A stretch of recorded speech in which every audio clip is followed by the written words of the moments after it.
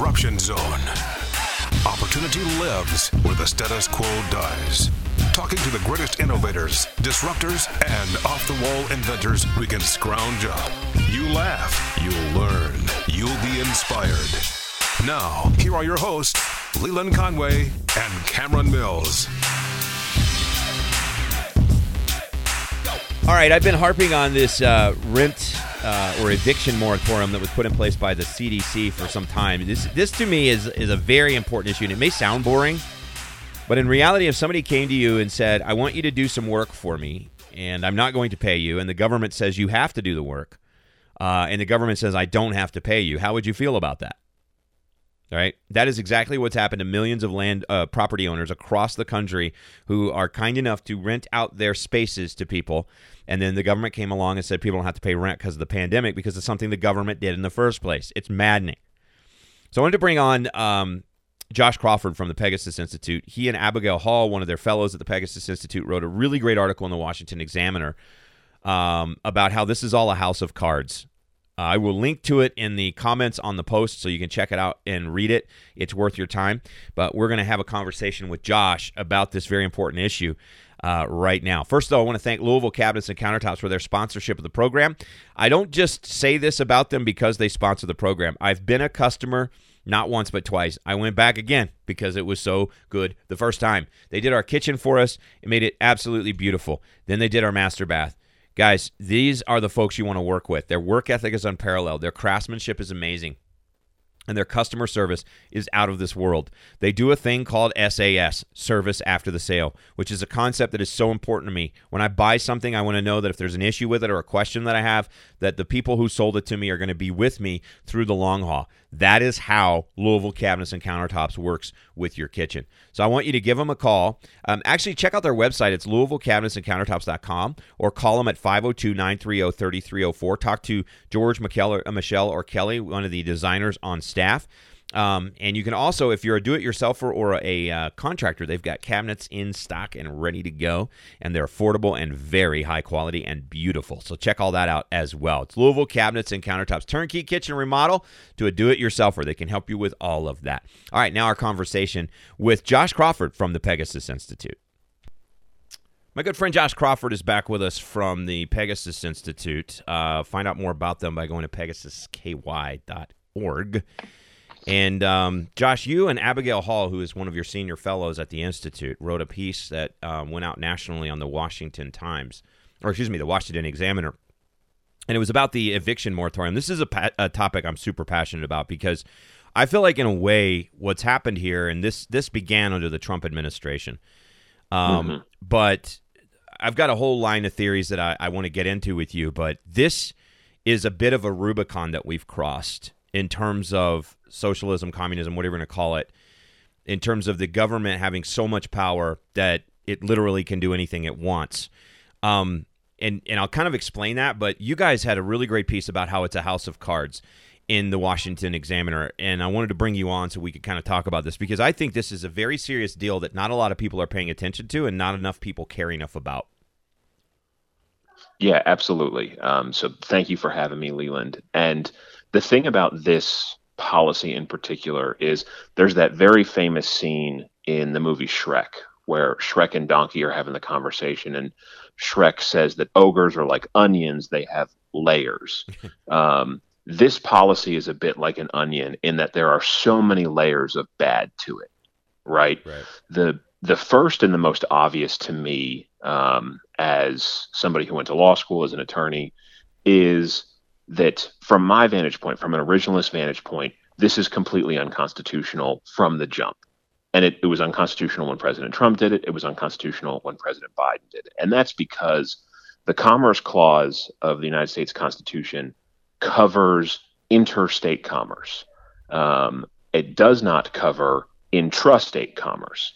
And rental agreements are almost exclusively intra-state commerce, right? Your landlord and your tenant tend to live in the same state.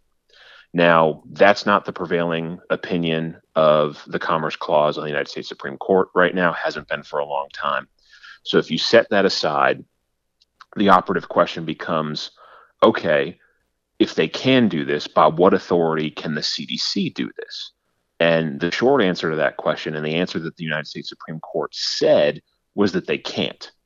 Now, that case made its way up to the Supreme Court, and in a 5-4 decision, the court chose not to invalidate the moratorium because it was set to expire in 2 weeks. And Brett Kavanaugh joined the Chief Justice and the 3 liberal justices to say, you've got your 2 weeks. We're not going to cut it off right now.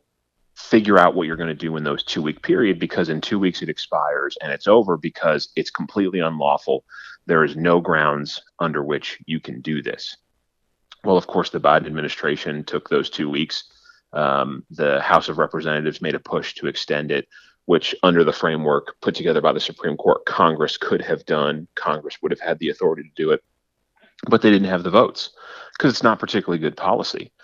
And so it expired. And then, of course, the Biden administration has come out and extended it. They've narrowed it some, but not significantly. And so now we have an order that's completely unlawful. The United States Supreme Court has said that the CDC does not have the authority to do it, and yet the CDC is doing it anyway. And so I would anticipate from just the legal perspective, there being another lawsuit in the near term and it making its way back up to the Supreme Court, and the Supreme Court hopefully this time not only saying that you can't do it like they did last time, but actually invalidating the policy. You were right when you brought up the onion layers, because like just starting with the constitutionality of it, there's several layers of unconstitutionality. You mentioned the interstate commerce.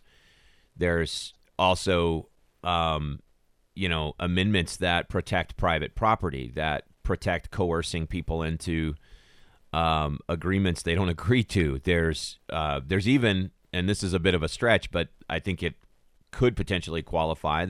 It's not the military, but you're in essence you're quartering people in people's property. There's so many levels of unconstitutionality of this that I don't even know that how could even the Congress vote on this, because you have a rental agreement. Like I don't know. I guess the only thing the Congress could do that I could see as being potentially passing constitutional muster would be if they extended the Federal Housing Authority and said we're going to send checks to the landlords for these people who can't pay their rent. But at least in that situation, as much as I would disagree with that handout, at least in that situation, you're not robbing Peter to pay Paul, literally. Well, you are, because you're robbing the whole country. But you know what I mean? You're spreading the hurt around in that situation to everybody, as opposed to literally harming the property owner, because the property owner is still responsible for maintenance. They're still responsible for keeping up the safety, and they can't kick these people out who are apparently in some cases buying boats with their extra unemployment money and not paying their rent. So I guess short of the Congress doing something like that, I don't even know that they could do this, because does Congress have the right to basically write a new law that says we can intervene on property rights at any time that we want to? Yeah, I would argue that the answer to that question is no. That again, though, is not the prevailing position on the Supreme Court right now, or certainly hasn't been historically. And so we don't talk about this so much in the piece, but I could certainly, in my head, envision a policy that made sense, that addressed the problems. Because, look, whenever this was first put in place, it was unconstitutional then, it was bad policy then. But you understand it, right? Because if the government is telling you you can't work, then the government has a duty then to try to mitigate the externalities from you not working. Right. And so if the government devised a program by which rental assistance was going out to identified people who couldn't work because of the pandemic and those kinds of things, and those checks were going on to landlords, or they went directly to landlords, something like that. Again, I can wrap my head around very specific set of problems related to coronavirus lockdowns, the inability to work as a part of those lockdowns, and the affirmative duty of government to then subsidize that because the government is telling you can't work, right? Yeah. I can wrap my head around all that, but of course that's not what's happened here. And even more so, there was a significant chunk of money that Congress has allocated for rental assistance, but less than 10% of that money has actually made its way out the door. Right. And so the association, the Rental Property Association, in a legal filing, has said that they anticipate a multi-billion-dollar loss as a result of this. But that assumes within it that every penny of the $46 billion that Congress allocated makes its way to those landlords. And Which we're it not even won't. close to that happening. Yeah, Right. it won't. It will never make it to them. It'll disappear in the abyss that the government has become. There's, I think, an even more insidious hand at play here. And I've kind of been on this kick lately, and I think it's a very important concept that millions and millions and millions of Americans just have no clue about. And that is that we are no longer governed by those that we elect. We are governed by bureaucrats who were put in place because those that we elect don't want to make decisions. In the process, lifelong leftists have populated our bureaucracies. And regardless of who is president, we are having our lives and our businesses run by lifelong leftists who have a left-wing, if not even worse, agenda, and they're playing it out. And a perfect example of that is that this was not a policy that necessarily Trump was in favor of. I don't even know if he was aware that it happened.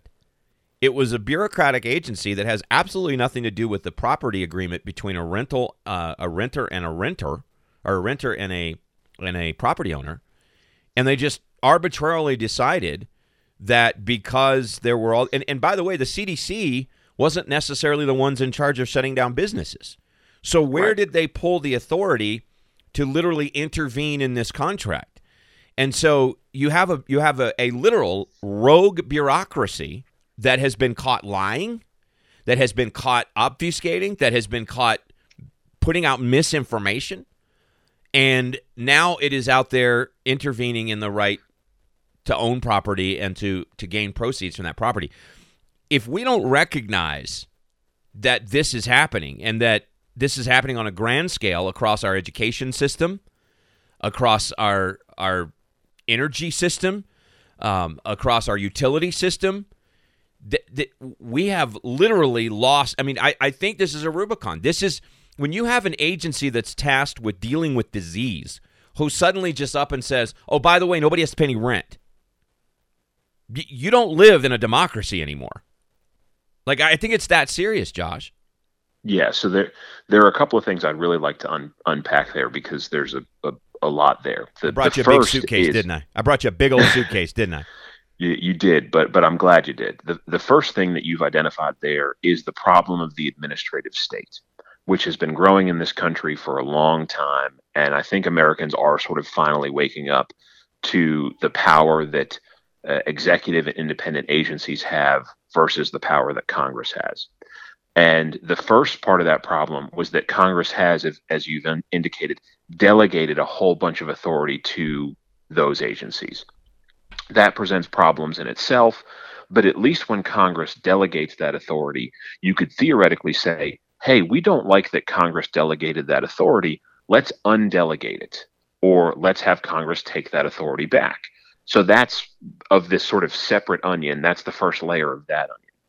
The second layer, though, is that the administrative state has begun to go beyond the scope of powers with which Congress has delegated to it, right? So you've got your first layer, Congress has delegated too much. You now have these agencies that are self-sustaining, and the way they justify their existence is by doing things. And so they're going beyond that delegated authority. That is certainly what happened here as it relates to the CDC. They did not have the authority to do this. The president did not have the authority to do this. And so they've gone beyond the scope of their delegated authority. The second problem, in addition to the administrative state, to be quite frank, is the problem of populism in this country. Left-wing populism in this country is communism, right? Like that is, yes. That's what we know. We know it to be. We understand it. Like this country, for all of the talk of democratic socialism, has a basic understanding of what communism is. I think you've seen that in the response in this country to what's gone on in Cuba. When you wake Americans up to communism, they remember how much they don't like it. Maybe not so much the young, but everybody else. Yeah. But there is a vein of right-wing populism in this country that is just insidious and is just as important for us to pay attention to, because President Trump very much knew about this, and not so much knew about it, but he is the one who directed the CDC to do it in the first place. Okay, I wasn't aware of that. Thanks for clarifying that. So it's an executive order from the president to the CDC to do this. The Okay. president didn't have that authority. The CDC didn't have the authority to do it. But President Trump does this because it's a very sort of populist policy, right? There are a lot of right of center voters who are also renters and who don't want to be thrown out of their property. And so the sort of like very easy stage one thinking response to that from a populist is to say, okay, you don't have to pay it anymore. Right. And so it's important for your listeners to understand that, like, there is this pull and tug on both sides of the aisle right now that is adversarial towards free markets, that is adversarial towards private property. And there are other elements of that. There's this whole conversation about national conservatism and things like that that we should maybe do a separate episode on, that I actually think is super valuable for the right. But one of their major flaws is that they are incredibly skeptical of the free market. And so if those folks become the dominant ideology on the right, then you can expect more of these kinds of things to come from our side as come from these communists on the left. And by the way, I just weigh in here because this is not going to be popular with my diehard Trump supporter friends, but people that have known me for a long time know I call it like I see it. I warned about this when Trump was elected. Now, I voted for Trump twice because that was the choice between that and really full-on socialism, in my opinion. But the idea of populism from the right or the left grosses me out, right? Mm-hmm. Now, being proud of my country, being a patriot, is totally different. That's a different thing. I am a patriot. I love my country, and I've said for a long time, I'm not a Republican, by the way. I'm an independent. The Republican Party kind of left me a long time ago because of these things that I saw happening. It was the constant war. It was the constant hypocrisy on free markets, right? Like, we want to lower taxes, but we still want to spend into oblivion. It was driving me nuts. And I think Trump was sort of, in a way, he brought, I mean, for all his flaws and all his things that he did right, and he did a lot of things right in office, but he also ushered in that era of new conservative populism. And it concerns me because it is this idea that we're okay with bureaucracies running our lives. We just want our people in those bureaucracies, right? Right. I was actually giving a talk at a conference, and I had a gentleman, I'm recalling this from memory, but he was challenging my sort of libertarian ideas towards how to solve some of the problems that we have in America right now. And he basically insinuated that we need a dose of totalitarianism to put the right people in to get our freedom back. And I was like, okay, and this was somebody on the right. And I'm like, wait a minute, when we start talking like that, we've kind of lost our soul, right? And so I think this does concern me greatly because you're right. It is something that is not. I posted on Facebook the other day. I was like, when they passed the $1 trillion plus stimulus bill or whatever it is, I was like, look, both parties failed you here. Right. This is a sin of both political parties. It is driven by leftism and statism, but it's a sin of both political parties. Absolutely. Let's talk about the consequences, because I think the problem with this, and this would be another criticism I have of Trump, is that he did a lot of things good, but he also did a lot of things reflexively. And I think you accurately described this as being a first-level thinking response to this, because I still don't understand who was it that said, hey, let's stop people from out of paying rent, but let's not make the renter or the property owner whole, right? Like, I still don't understand how that fell through the cracks. Clearly could only have come from bureaucracy. But the further layer on this onion is that it's going to create a problem that's tenfold worse than what they were trying to solve, right? Government created this problem by shutting down businesses. And then by shutting down having to pay rent, this money is still due. These people cannot afford to pay it. They got a year of back rent in some cases. And we can argue over whether they have an excuse for that, because we had the stuffed up unemployment benefits and nobody would go back to work, and we have plenty of jobs open, and if they're not doing that, it's kind of on them. But I'll tell you a quick anecdote of a young couple that we know that had been living in a very crime-ridden part of town. They wanted out of that situation. People were getting shot on their street every day. And so they actually put all their coins into renting a nicer apartment in a nicer part of town, and they were safe. They paid their rent all through this process. But as soon as the moratorium was initially lifted, before it was put back in place, the tenant or the owners of that property raised rent by $400 a month. They can no longer afford to be in that safe neighborhood, this young couple. They now have to look for an apartment in a part of town that's going to be less safe. And that is a direct result. And I told people this. I said, look, you're going to get higher rent, higher housing. Democrats and leftists are always talking about, we want affordable housing. We want affordable housing. This policy is going to drive pricing of housing up more than practically anything in the besides government regulations in the last 20 years, because those landowners are going to have to get that money back. And the way they're going to get it is from future renters. Right. Yeah. So the first and most obvious consequence of this, right, is the money that the landlords are going to be out. And that's an important thing for people to think about, because about 50% of rental properties are what are referred to as mom and pop rentals. So they're owned by individuals. They're not owned by corporations. They're not owned by conglomerates. Not for long. That's another consequence of this. They'll be selling those to the corporations. Right. So it's folks who have a spare bedroom that their kids used to live in, and now they've gone, graduated from college and things like that. So they're out of the home. So it's that kind of stuff. It's, we have downsized to a smaller property, but we still own this home and it doesn't have a mortgage on it anymore. And so we use it as supplemental income kind of stuff. Those kinds of people simply cannot afford to have had the year that they just had. Right. And the other thing is, like you talked about, the rent hasn't gone away. It's still owed once this eviction moratorium is over. And so let's say that your rent is $800, which is not a particularly expensive rent, right? It would be on the lower end in most major metropolitan areas of even studio apartment rent. And let's say you haven't paid it for 12 months. Well, you have $9,600 that's due now. Right. And the number of people who have the ability to write a $9,600 check, even if they have gone back to work, is very small. And so it's not as if that there's just going to be a bunch of checks written and things are going to move forward. So you're going to have a tremendous number of evictions. Those people are going to be out of luck. And there's almost certainly going to be a contraction in the rental market altogether, because people are going to say, I'm not going to do this anymore.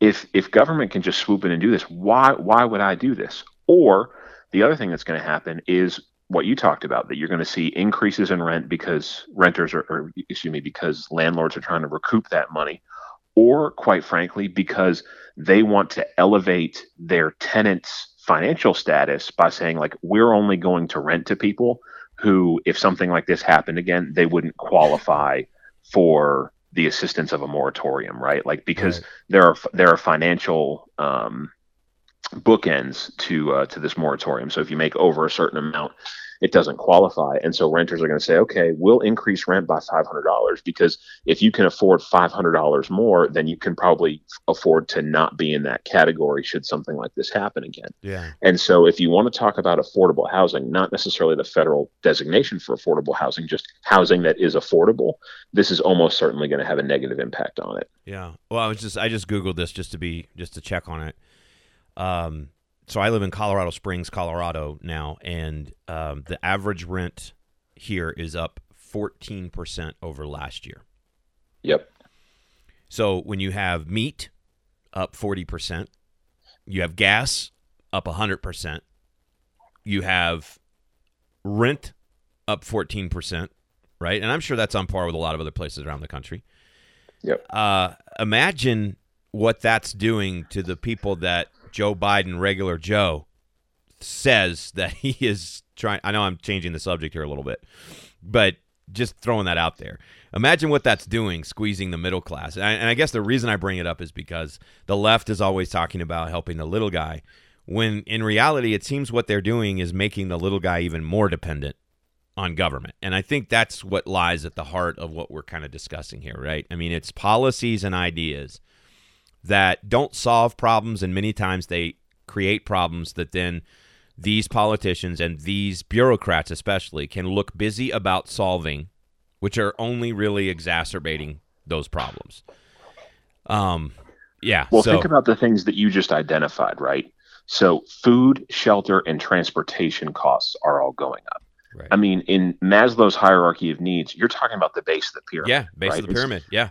It's not as if you're talking about the cost of luxury goods going up, or the Right. cost of vacations going up, or the cost of condos in Miami or homes on Nantucket going up, right? Right. You're talking about the stuff that hits those very folks that you're talking about. And so it is proof that the road to hell is paved with good intentions, right? Because I think the overwhelming majority of people who supported policies like this did so because they want to help people. Right. This is something that I think people might call me ignorant for, but I truly believe it. I think that most people in government are trying to do the right thing. They're doing it through the prism of their ideology. They're doing it through the life experience that they bring. But that ultimately most people are trying to be good actors, right? Mm-hmm. They're trying to do the right thing. And this is an incredible example of there was a lot of folks who were trying to do the right thing, trying to help people, but the consequences of it are going to be very negative. Yeah. As a organization that talks about policy, I mean, obviously, don't do this is the number one thing, right? The longer they leave this moratorium on rent in place, the worse this problem gets. It's like blowing a balloon up. At some point, it is going to pop. But in the bigger you get it, the bigger that pop is going to be. So, is there anything that you would make as a suggestion that you guys are studying? I know you did this article. Is there anything that you guys are like trying to put in front of legislators, in front of people that might be willing to listen to you? Yeah, so my dad used to tell us this thing all the time when we were kids, which is that the fastest way to get out of a hole is to stop digging. And we had this penchant for continuing to dig whenever that was on the table. But what legislators need to first and foremost do here is stop digging, right? They need to stop this as a matter of policy. There may be some very targeted ways to perhaps delay evictions while rental assistance is on the way, right? So that you do a process by which you can demonstrate as a tenant that you are not allowed to work, that your income falls below a certain percentage, and then that you haven't paid rent for X number of months.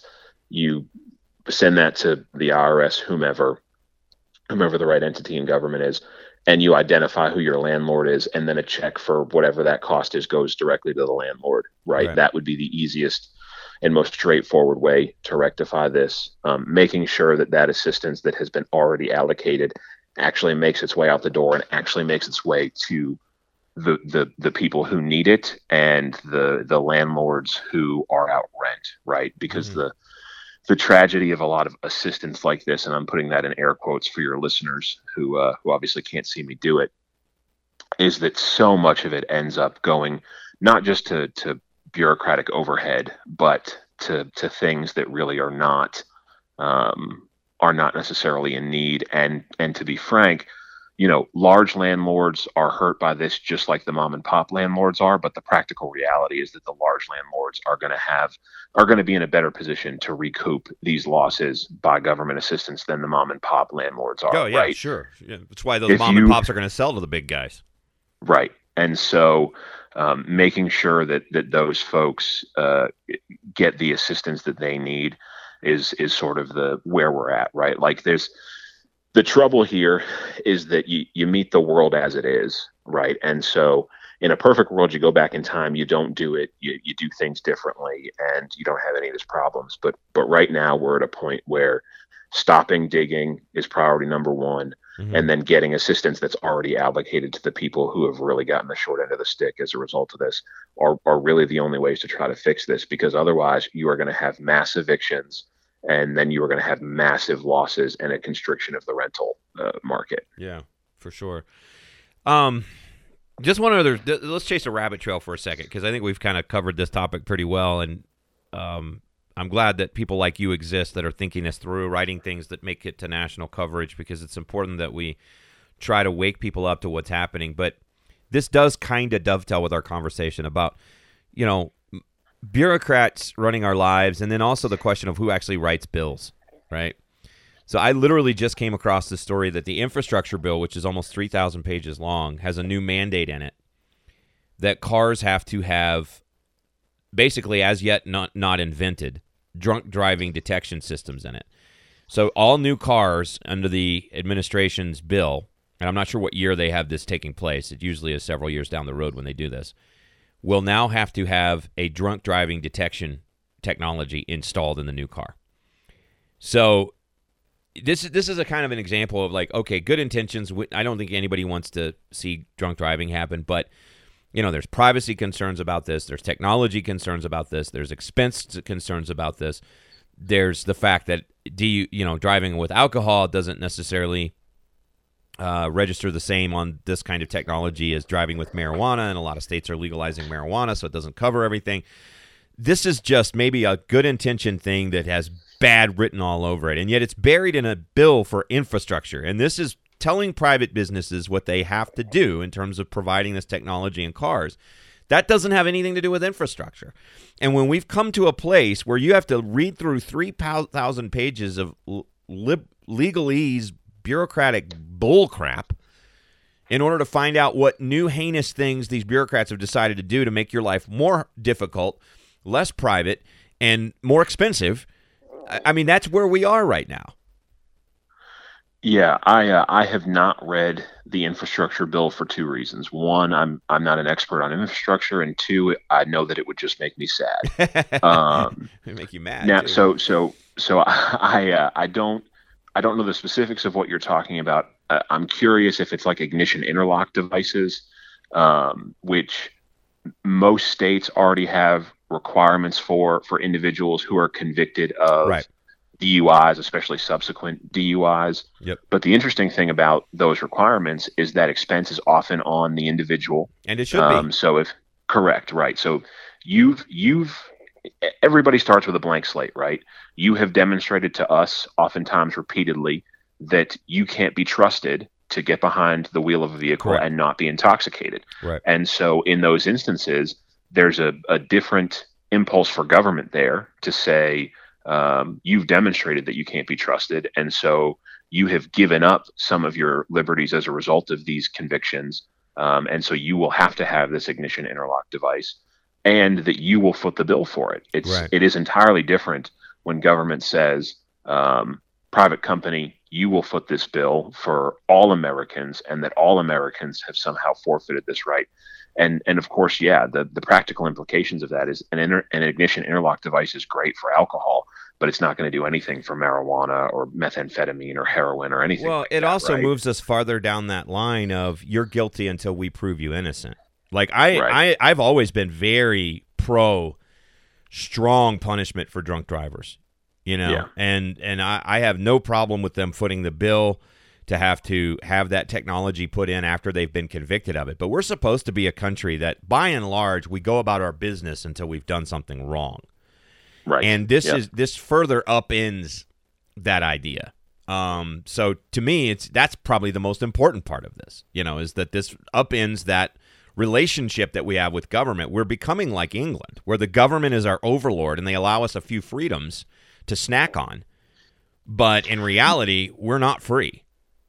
Yeah, I mean, you and I have had many conversations, both on and off the podcast at this point, that I think indicates to you that I'm a pretty pro public safety person, right? Like I care a lot about individuals' freedom from victimization from things like violent crime and their ability to move about the world freely without that fear and the reality that comes with living in some of these neighborhoods where folks hear gunshots multiple times a week and stuff like that. Right. But that's a very different calculation, and that's a very different question from a governance standpoint than should all people be forced to do X or should all people be forced to do Y, right? The protection of public safety is the most important affirmative duty of government, right? Like government, in a free society, government's first and foremost responsibility is to protect the rights of the individual. But its most important affirmative duty is to secure the domestic tranquility, right? The protection of public safety. Right. But within that, there are questions of, does this come up against other rights? And so it's why we say things like, sure, if there were a camera in every home, there'd probably be far fewer domestic violence related homicides. Yeah. But there are fundamental rights that a policy like that would come up against.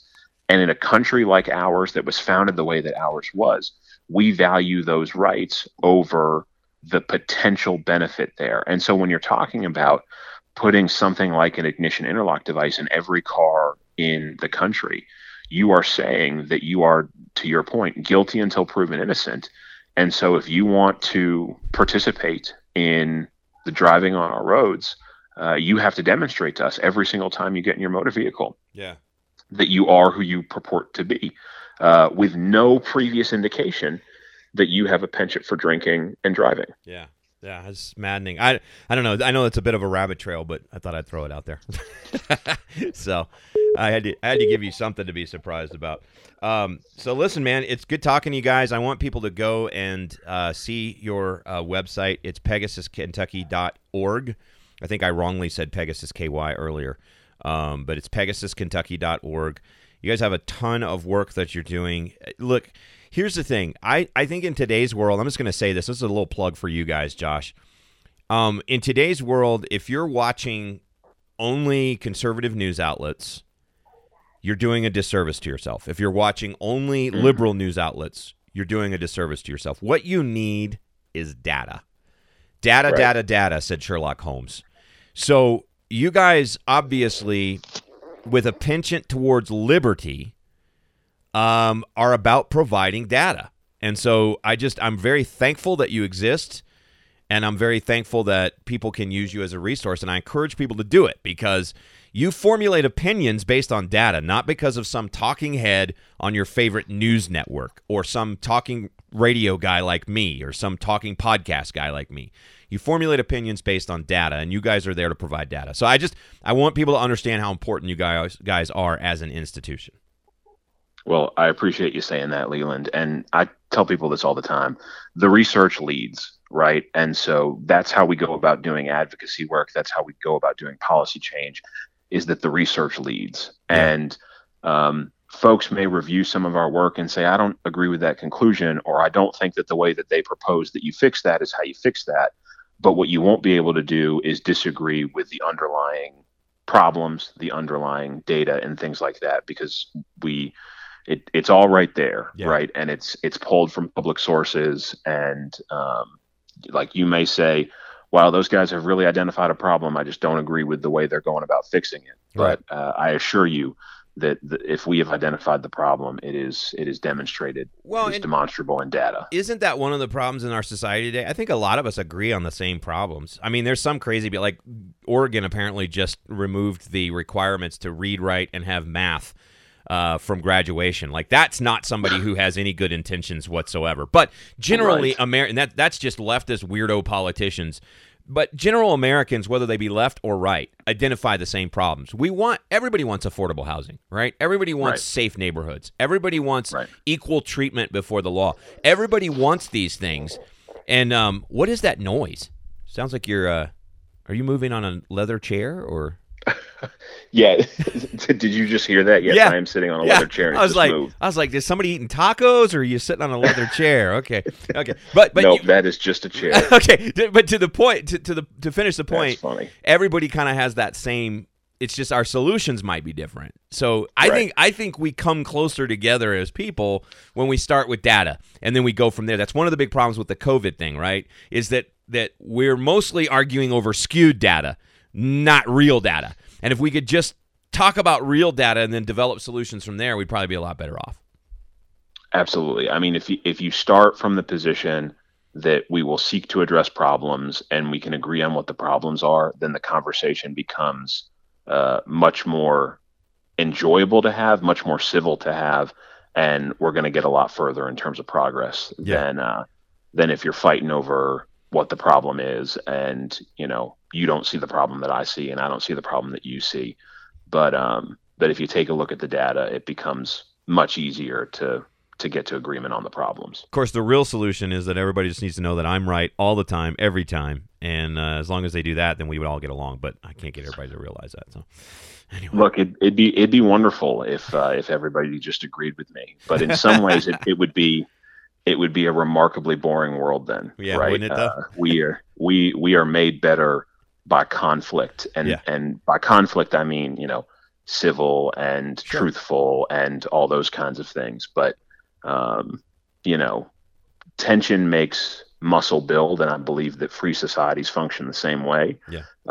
But it doesn't if we can't agree on the problems, we can't agree on the underlying assumptions, we can't agree on the data. Yep. So we have to be able to do that. Iron sharpens iron, brother. Hey, man, appreciate you. Have a great day. It's good talking to you again. You as well. All right, have a good one. All right, bye-bye. Bye. All right, that's Josh Crawford, the Pegasus Institute. Love those guys. I'm serious. Plugging them because you should have them. As people have asked me before, what source do you use for information? That's one of them. Okay, I do read the conservative sites. I do read the liberal sites. I try to find places where I can find real journalism. I follow journalists like Glenn Greenwald, who's a leftist, but he's a fair journalist. I definitely check out sites like hotair.com. The Daily Wire is pretty good, although it definitely is going to be bringing you a very right-wing point of view. Not that that's bad, but I'm just saying you have to be aware that a lot of that is opinion. But the Pegasus Institute gets that underlying data, and then you can add the opinion pieces in on top of that and then see if that helps influence how you feel about something. But it's just super important that we get the actual data first. Very important to me. Anyway, thanks for listening. Thank you to Louisville Cabinets and Countertops, our sponsor of the program. We love them so much, and I'm telling you, I have been a customer, so I can honestly say that I can highly recommend them. I've been a customer not only once but twice. We actually had them do our kitchen, and then we had them do our master bath, and I was pleased with both jobs beyond words.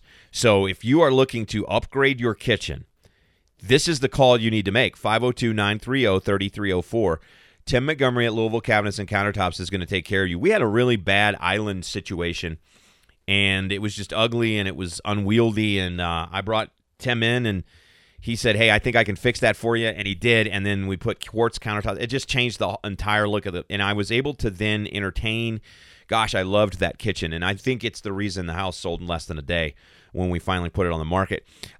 If you are looking to redesign and you don't want to do any work at all, they have 3 designers on staff, George, Michelle, and Kelly, and they all want to take your call or see your bright, shiny face at 6200 Hit Lane, right there on the border of Oldham County and Louisville. If you're in Oldham County, Southern Indiana, Louisville, this is your place. Now, if you're a do-it-yourselfer or you have a contractor, you're a contractor and you just want to pick up some cabinets, you already know what you need, got the layout and everything, they have cabinets in stock. And not just cabinets like you'd find at like a big box store that are ugly, just off the shelf. These are check them out on the website. Go to the cabinets and then just go to in-stock cabinets and scroll through the different styles they have. Shaker cabinets, modern, sleek, country. It doesn't matter what style you're looking for. They've got it. So check out Louisville Cabinets and Countertops. Thanks to Dynamics Productions for their help with the program as well. And you can download us on Instagram, on Apple Podcasts, Google Play, and iHeartRadio. It's a free download, and once you subscribe, they'll send you free episodes to your pocket every time a new one comes out. You can find us on Instagram at Great Leland and at The Disruption Zone, and on Twitter it's at Leland Show and at Zone Disruption. Thanks for listening. I'm Leland Conway, The Disruption Zone.